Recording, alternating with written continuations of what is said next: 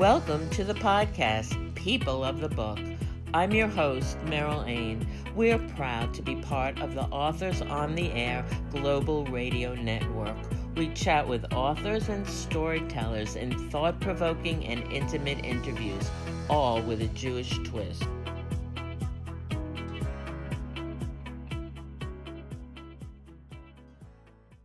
On today's program, I'm delighted to have Evonne Marzouk as my guest.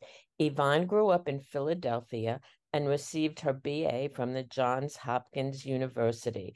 As founder and executive director of the Jewish environmental organization Kanfei Nesharim, she worked with rabbis, scientists, educators, and community leaders to create and distribute Torah teachings on the environment, including a comprehensive set of core teachings, later gathered into a book called Uplifting People and Planet, 18 Essential Jewish Lessons on the Environment. Evonne has spoken to schools, bat mitzvah programs, synagogues, and women's book clubs about themes and Jewish lessons from her novel, The Prophetess. On her website, she offers program guides for Jewish educators and the free printable Heroine's Journal, a Jewish mystical journey of growing into your gifts to empower all women to live their greatest dreams. So welcome, Evonne.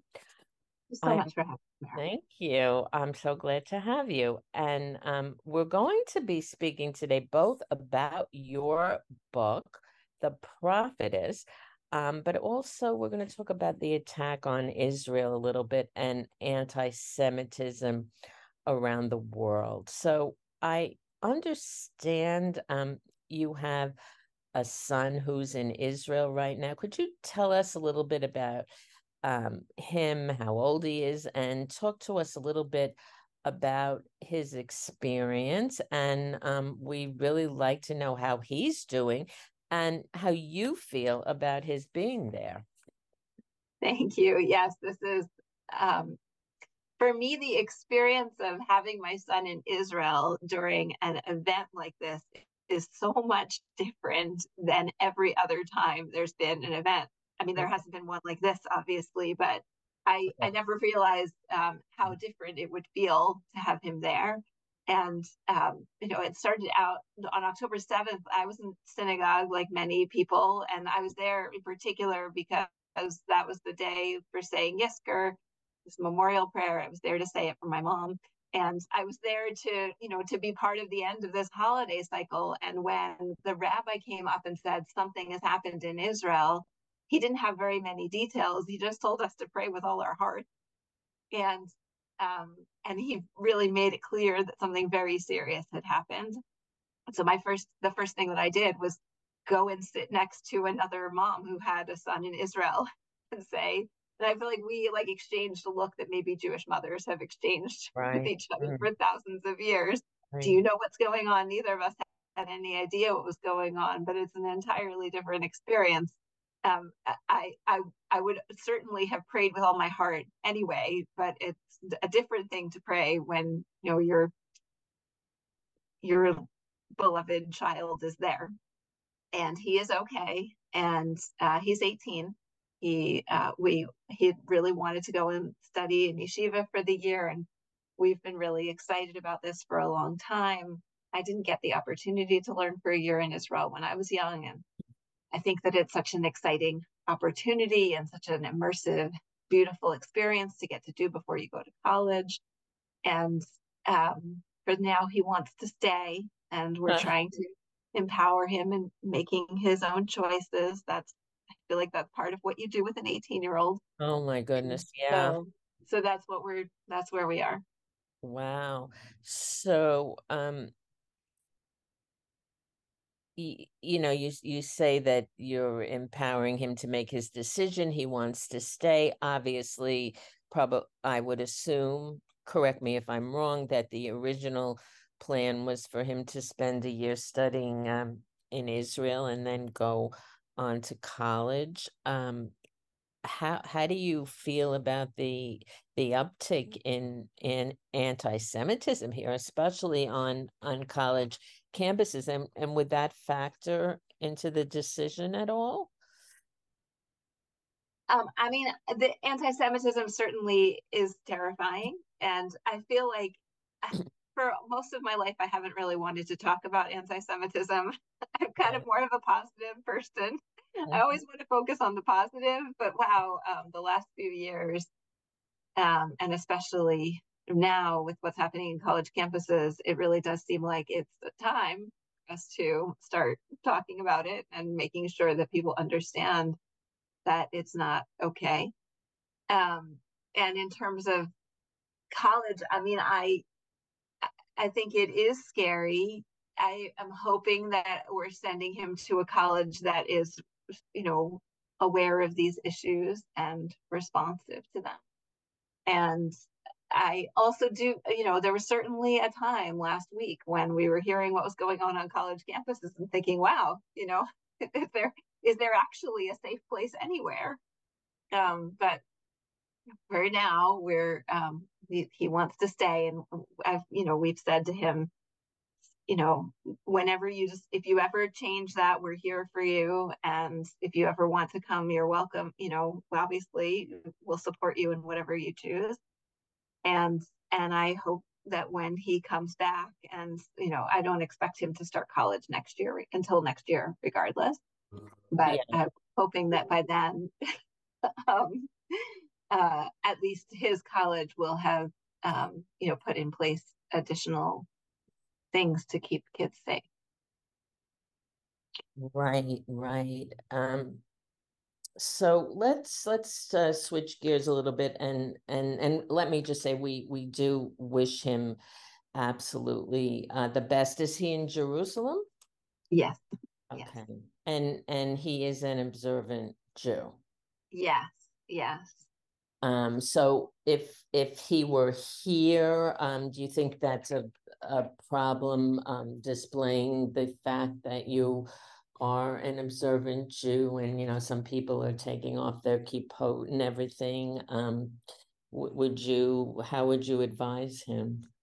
Right. I mean, I've been reading some of the details about anti-Semitism from the Anti-Defamation League, and I was seeing that last year they tabulated 3,697 anti-Semitic incidents throughout the United States, which was a 36% increase from the previous year, and the most Mm-hmm. since they started tracking in 1979. But the thing that really stood out for me was that of the 111 assaults last year, 53% were against visibly Orthodox Jews. And that Really? Yeah. did kind of shake me. It's interesting. When he was younger, he was actually concerned about wearing a kippah in public, and we were really like, trying to encourage him to be proud to be who he is, and you don't have to be scared, and people here are not going to hurt you. And it's awful as a parent to feel like you might have to eat those words. But for now, my husband wears a kippah. I wear a skirt and a hat, and we're gonna keep trying to be who we are. And there are times when baseball caps seem appropriate, Mm-hmm. but we're gonna try and be who we are as much as we can. Okay, thank you. So as I said, let's shift gears and talk about your novel, the Prophetess, and why don't you just give us a brief synopsis of it for those who have not read it yet? Yeah, so The Prophetess is a story of a girl who is unexpectedly starts to have visions. And as she is coming through the process of having visions and not knowing really what they're about, she's unexpectedly called to join a secret community of Jewish prophets. And so it's a kind of mystical Jewish coming of age story where Mhm. he, and fundamentally it's about like, how does a person respond to a calling that seems bigger than them? How do you deal with a situation where you're being called for greatness that feels like bigger than you could possibly imagine? And so I like to she has this kind of she had a grandfather who left her like a note that said, like, in a childhood prayer book that said, for Rachel, may she grow into all her gifts. And the story evolves through this process of like, what is it to grow into her gift? And how do we grow into our gifts as human beings? And I like to think of it as like, we all have gifts that we were born with or that we're coming into. And no matter what stage of life we're in, we're all growing into gifts that we have and becoming more and more ourselves and, embracing hopefully more of who we're meant to be and bringing our gifts into the world. And so the story is both a kind of a good story that, enables you to kind of get invested in the characters and, fall in love with the process, but also hopefully also is like uplifting and offering little bits of Jewish wisdom and why Judaism is so special and beautiful and why the land of Israel is so special. And through that process, exploring what it is to grow into one's own gifts. Yeah, well, that's such an important message, really, for people of all ages, because you can grow into your gifts at any age. It's never too late. And I was wondering why you chose to write it as a YA gift, a book, a YA book, and I assume specifically for girls. Well, so Or actually, is it it's for not. boys as well? Okay. Sorry, I didn't actually write it as a YA book. Oh, you didn't. I wrote it for everyone. I think, and when I took as my model books like The Alchemist, that is actually like written about a young person, but is obviously a story that we can. I don't know for those who are familiar with it. It's actually based on like an old Rabbi Nachman tale, I think. But it's the story of a boy who kind of like goes out from his shepherding and Mhm. has all these adventures and then discovers wisdom through the process. And it's a beautiful story, Paulo Coelho. And it's written about a young person, but it's really intended for everyone. And that's always what I had envisioned. And I really, one of the things, so this book it's coming out in paperback. It was published 4 years ago in hardcover. Super excited to have a paperback version. And when Um, is the paperback version coming out? it's coming out on November 14th. Okay, And great. Mhm. donations will be made to support Israel for all the books that are pre-ordered by November 14th. Great. Um, and so anyway, it's available on Amazon for pre-order now. Mm-hmm. And uh, I'm really happy to have the opportunity to let everyone know that this book is really not just for young adults. And in the process of, going through sharing the book over the last few years, it became very clear to me that many of the people who loved the book the most were adult women. And Absolutely. they and like women who are of all different ages would come to me and say, I don't know, you say this is a young adult book, but it really spoke to me. And so I want to honor that and everyone's experience. It's really not only intended for young adults. Okay. Okay. Well, that's important. Now, why do you think it's an important and relevant read for everybody at this moment? Well, I mean, first, like you said, I think that everyone still has gifts to grow into. Mm. And I feel like at whatever age we're in, hopefully we're still growing. I think it's really important to know and internalize and understand that life is a process of growth. It's not something we don't stop learning at a certain point. Hopefully, we're continuing to grow and we always have gifts to grow into. But I especially think that in difficult times, when things are really like unfortunately hard and scary, I certainly don't wish for those times ever. But in those moments, there often is an opportunity to grow, something that we haven't seen before, something that we can grow into. And something that we have been thinking we should do or we'd like to do, or some part of us that might not be fully developed, but that we have the opportunity to grow into. And I know for many people, this is like a time when it's hard even to like focus. But Absolutely. A lot I of do, people say they have difficulty reading right now. yeah. But I think Doing anything for them. right. I mean, I felt it too. But it's interesting. Sometimes I felt very paralyzed and like I can't even think of what needs to happen. But then there have also been times, I don't know if other people have felt this way, where like I feel like all of a sudden, like my whole life is like pointing in an arrow towards, regardless of everything else that you have to do right now, you have to do this. And I've been feeling like those kinds of moments of calling through this period where sometimes like I had this class that I needed to teach, and I didn't matter how many people were coming, I needed to organize this class, and I felt very focused, and even though I had no energy for anything else, I needed to do that thing.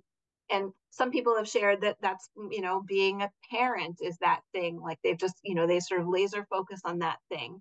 And I think that even if there are many things that you can't focus on, if there's one thing that feels like I've got to go and do this, that might be an opportunity for growth. The other thing that I'll just say is that, in terms of the Prophetess, it's a light read. It's a fast read. It's an uplifting read. If you're looking for something that will make you feel good about being Jewish, make you feel good about Judaism, make you feel good about the land of Israel, and about yourself, this is a great book to read at this time. Absolutely. And I'm wondering what inspired you to write it? In some ways, the book is about our relationship with God, and because it's about prophecy. And for me, one of the things that I struggled with as I was writing the book was, what does it mean to have a relationship with God? We say that there's no more prophecy. What is that? That's the kind of traditional Jewish perspective about prophecy. So what does it mean? Like, are we, I didn't want to think, and I didn't believe that Judaism was trying to say by that, that we're no longer having the opportunity to be in touch with Hashem, with God, and that we do all the talking with the prayer, but it's like a kind of one-way experience. I feel like some people experience it that way, when really I do believe that God is regularly guiding the world and is also trying to help us understand what we should be doing here, through Hashgacha Pratit, this idea of God's hand kind of working in the background of the world. That I think that if we're looking for what those messages are, that we still have the opportunity to receive them. And I think that we can kind of see how life is guiding us. And for me, exploring that and being able to explore a little bit of Jewish mysticism and what it says about that and work that into this story was a process for myself of learning and being able to communicate some of that. And although prophecy isn't, as far as I know, there's no secret community of Jewish prophets operating right now. Mm-hmm. I do think that there are ways that we can be seeing what we're being called for and grow into that. And for and I want to share that in the story. Thank you. So the Prophetess really presents a gorgeous image of the special spiritual nature of the land of Israel. Do you think this is, obviously you think it is important, but do you think it's even more important, especially now, and why? I think that the relationship of the Jewish people to the land of Israel is really important. And I do think it's really important right now to express and have people understand that that is a long-standing, many thousands of years relationship. And in my book, the prophets have a very special relationship to the land of Israel, of course.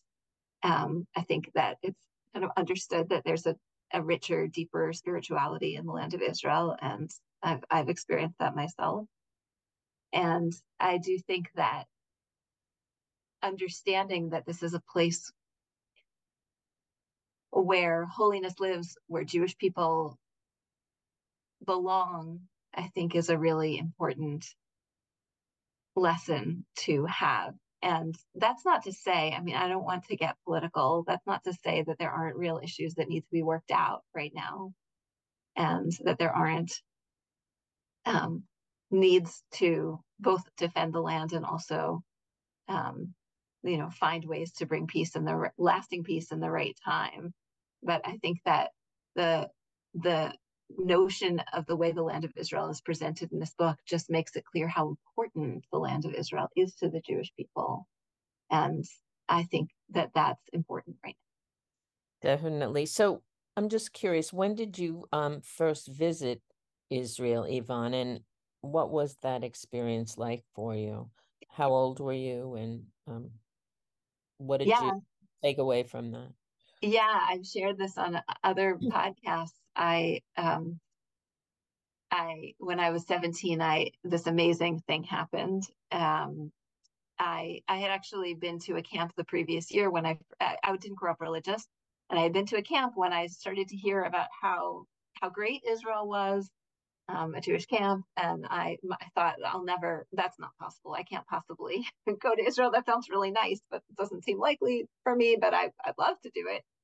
And then and when I was a senior in high school, this miraculous thing happened. This contest appeared in my public high school, and they decided that they said for this contest they would have four components, and the winners of each of the four components would get a free trip to Israel, free 10-day trip. Wow.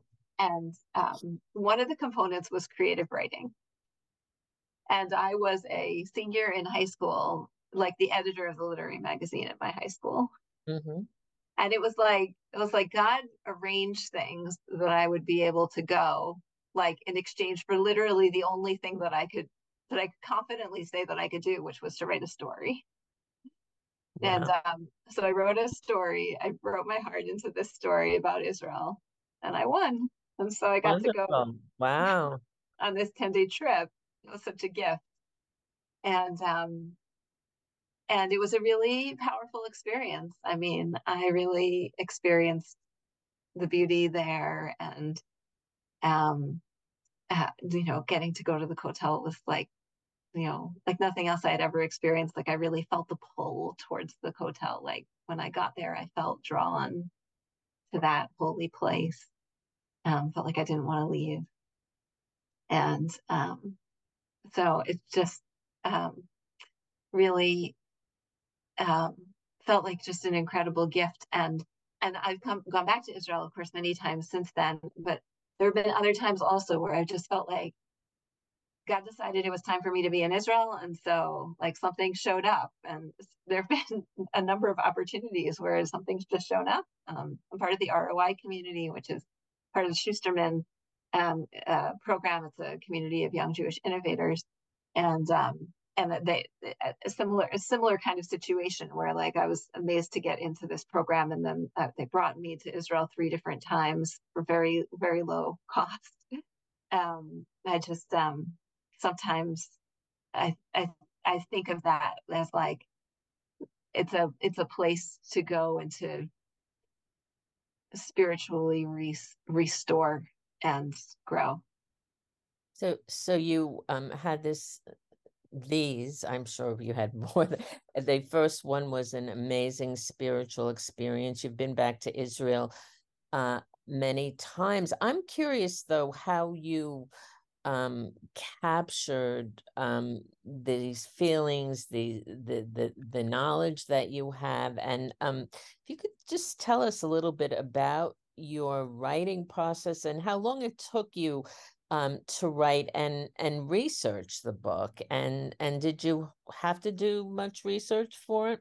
I I actually spent about 20 years working on this book. I started it when I was in college, My. and I wrote about 8 drafts.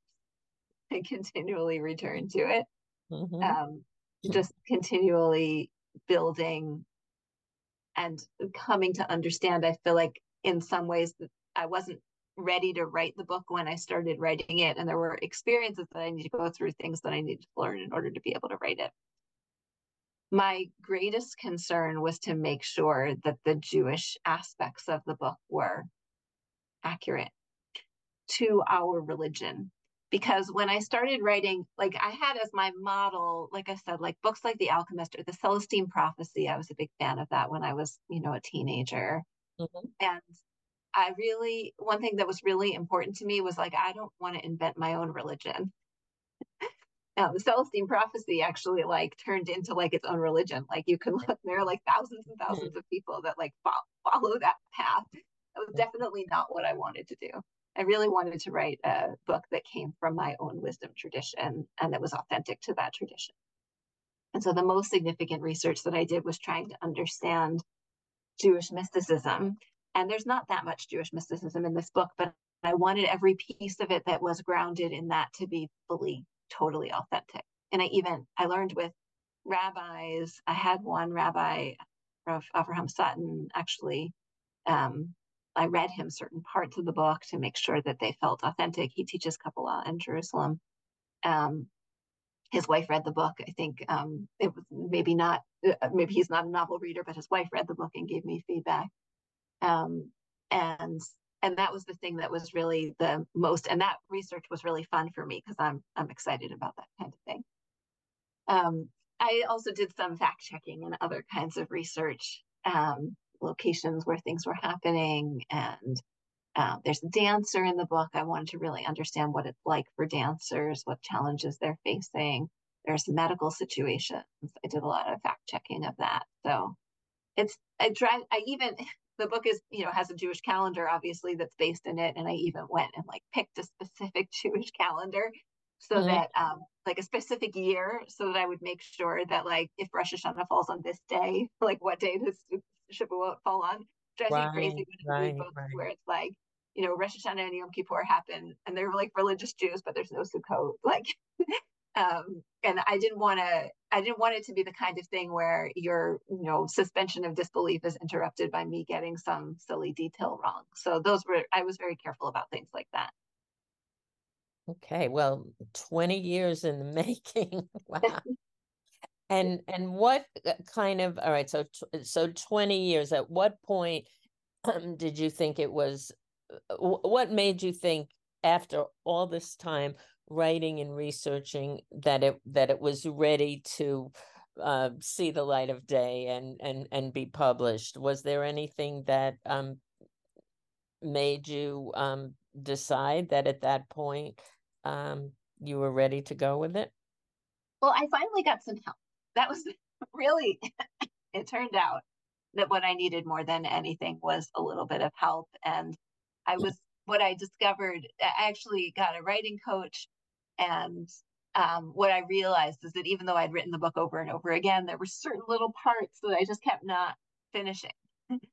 And so I never actually completed the entire thing. Like I'd written whole chunks of it and, most of it, but there were little parts that I hadn't finished. And I worked with the writing coach, and I actually like found a way to kind of trick myself to finish the whole thing. Like I wrote it all out of order so that Mm-hmm. I forced myself to write the parts that were hard to write. Because by doing that, um, I kind of took myself out of a perfectionist mode, stop trying to kind of make everything match before it was really finished, which is a real challenge. Like I think that was something that was a real challenge for me. Like I changed my mind about something and then think I had to go back. And so once I started writing it out of order, I kind of forced myself to actually write the whole thing without having to be compelled by things that had happened before. And that kind of opened up some creativity and gave me some freedom to finish it. And at that point, I had a developmental editor who helped me I actually like presented the developmental editor with like a series of known issues. Like these are the problems that I can't figure out how to solve. And she was extremely helpful in helping me solve those problems. And then I rewrote the whole thing again. That was one of the drafts. Wow, wow. That's And great. I mean that that you stuck with it and that it's in the world now. So you must be very proud of yourself. You should be proud of yourself. thank Um, you. so you graduated, I understand you graduated with a degree from the Writing Seminars program at Johns Hopkins University. And you mentioned in the acknowledgments that you had Dr. Chaim Potok as a professor there. That's really something. What did you learn from him and how did it impact your writing? It was such an honor to get to learn from him. He was a visiting professor at Hopkins, and I got to take 2 classes with him. And he he had this whole theory. It was actually really interesting that he taught to us, and we were reading like My Name is Usher Lev and books like that with him, so he could explain how he wrote Mm-hmm. his books, which was really fascinating. And he had this theory that really stuck with me, that when you have a culture, there's like a core to the culture, and then there's a kind of periphery. And some people are kind of in the center at the core, and then some people are around in the periphery. And he said, like, the core is very strong, it's magnetic, it pulls. And anyone who's in the core, like, they're there. They're basically like stuck in the core, and they're not going to change their minds about things. And if they encounter someone on the periphery of a different core, the like of a different sort of culture, there's not just one. If they encounter someone on the periphery of another, then there's nothing happens there because the person on the core won't be pulled. But that there are these interesting interactions that happen between people who are on the periphery of two different cultures. They can have kind of an exchange. And his theory was that people who are on the periphery of one, and they're kind of open to things, could sometimes be drawn into another core. And that's how people change religions or get drawn into cults, that Mm-hmm. they getting pulled to like a different core. And he really he was very fascinated by that dynamic. And I think in My Name is Asher Lev, he had kind of like played around with that. In like, he had one character who was very much in the core, and one character who like had more opportunity to be able to interact And with people in the other chosen as cultures. well. Yeah. Yeah. Yeah. Yeah. So he really, it was like a real like concept that really stuck with me in terms of how people interact with each other within their sort of cultural identities. And as a person who like kind of chose to become Orthodox when I wasn't raised Orthodox, like I see myself really as someone who kind of went from the periphery into my own core. And so it's Mhm. like a really meaningful thing to think of it that way. And I think that it's very useful in writing to think about those kinds of things, that how people interact with each other and change based on their own, individual cultural identities. So, what has been the reaction of your family and friends to the prophetess? Oh, family and friends are proud. I really appreciate that. But the best thing is some people in my community have really come to me and said, I'm not sure what you did, but this book changed my life. Oh, And wow. this book touched my soul. I had a friend come to Great. me who's not religious, and she said, I don't know, my soul feels so happy after having read the story. Those are the things that really make the biggest difference for me, when people, when it touches someone and you can see that it there's this idea in Jewish mysticism that we all have kind of sparks, and like we have light, and part of what happens in life in relationships is that we're kind of exchanging sparks with each other. Like, I might have a little bit of wisdom that you need and I can pass it on to you. You might have a little wisdom that I need. There's kind of an exchange happening at a sort of spiritual level. And if people get a little bit of wisdom, or like something that their soul needed out of this story, something that clarifies something for them, or opens up something, or heals something that was sort of wounded within them, that's the kind of response that means the most to me. Well, that's beautiful. So our time is drawing to a close. I just have a couple of more questions for you, Evonne. What's next for you besides the Well, paperback? The paperback is coming out November 14th. But what's next? well, right now I've been writing some things about this situation in Israel, and in particular, I just wrote an article about my son in Israel that was published in the Jewish News Syndicate, called "What Sending My Son to Israel Has Taught Me About Love." That Mm-hmm. was like a real pouring out of my heart, that's been really well received. So that is happening, and I'm writing a few other things that I'm hoping might be published. And Great. that's mostly taking up all the writing time that I have right now. I have some other projects that I have in mind, but I think they're not quite ready to talk about yet. Okay. Where can listeners find you online? So I'm very available online. My website is growintoyourgifts.com.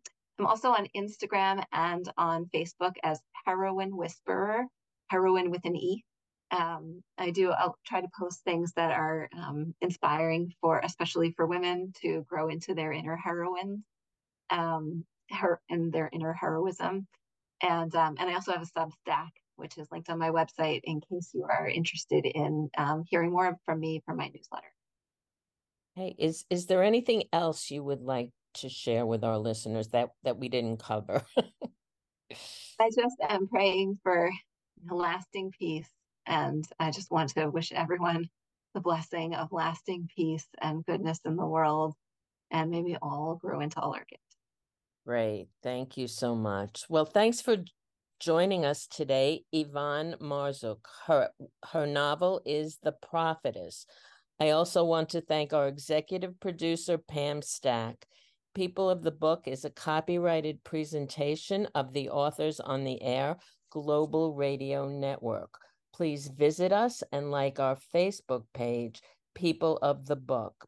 I'm your host, Meryl Ain, the author of The Takeaway Men. The sequel, Shadows We Carry, is available now.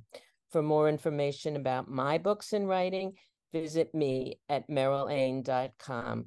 Until next time, please join us on Facebook at Jews Love to Read and read a good book.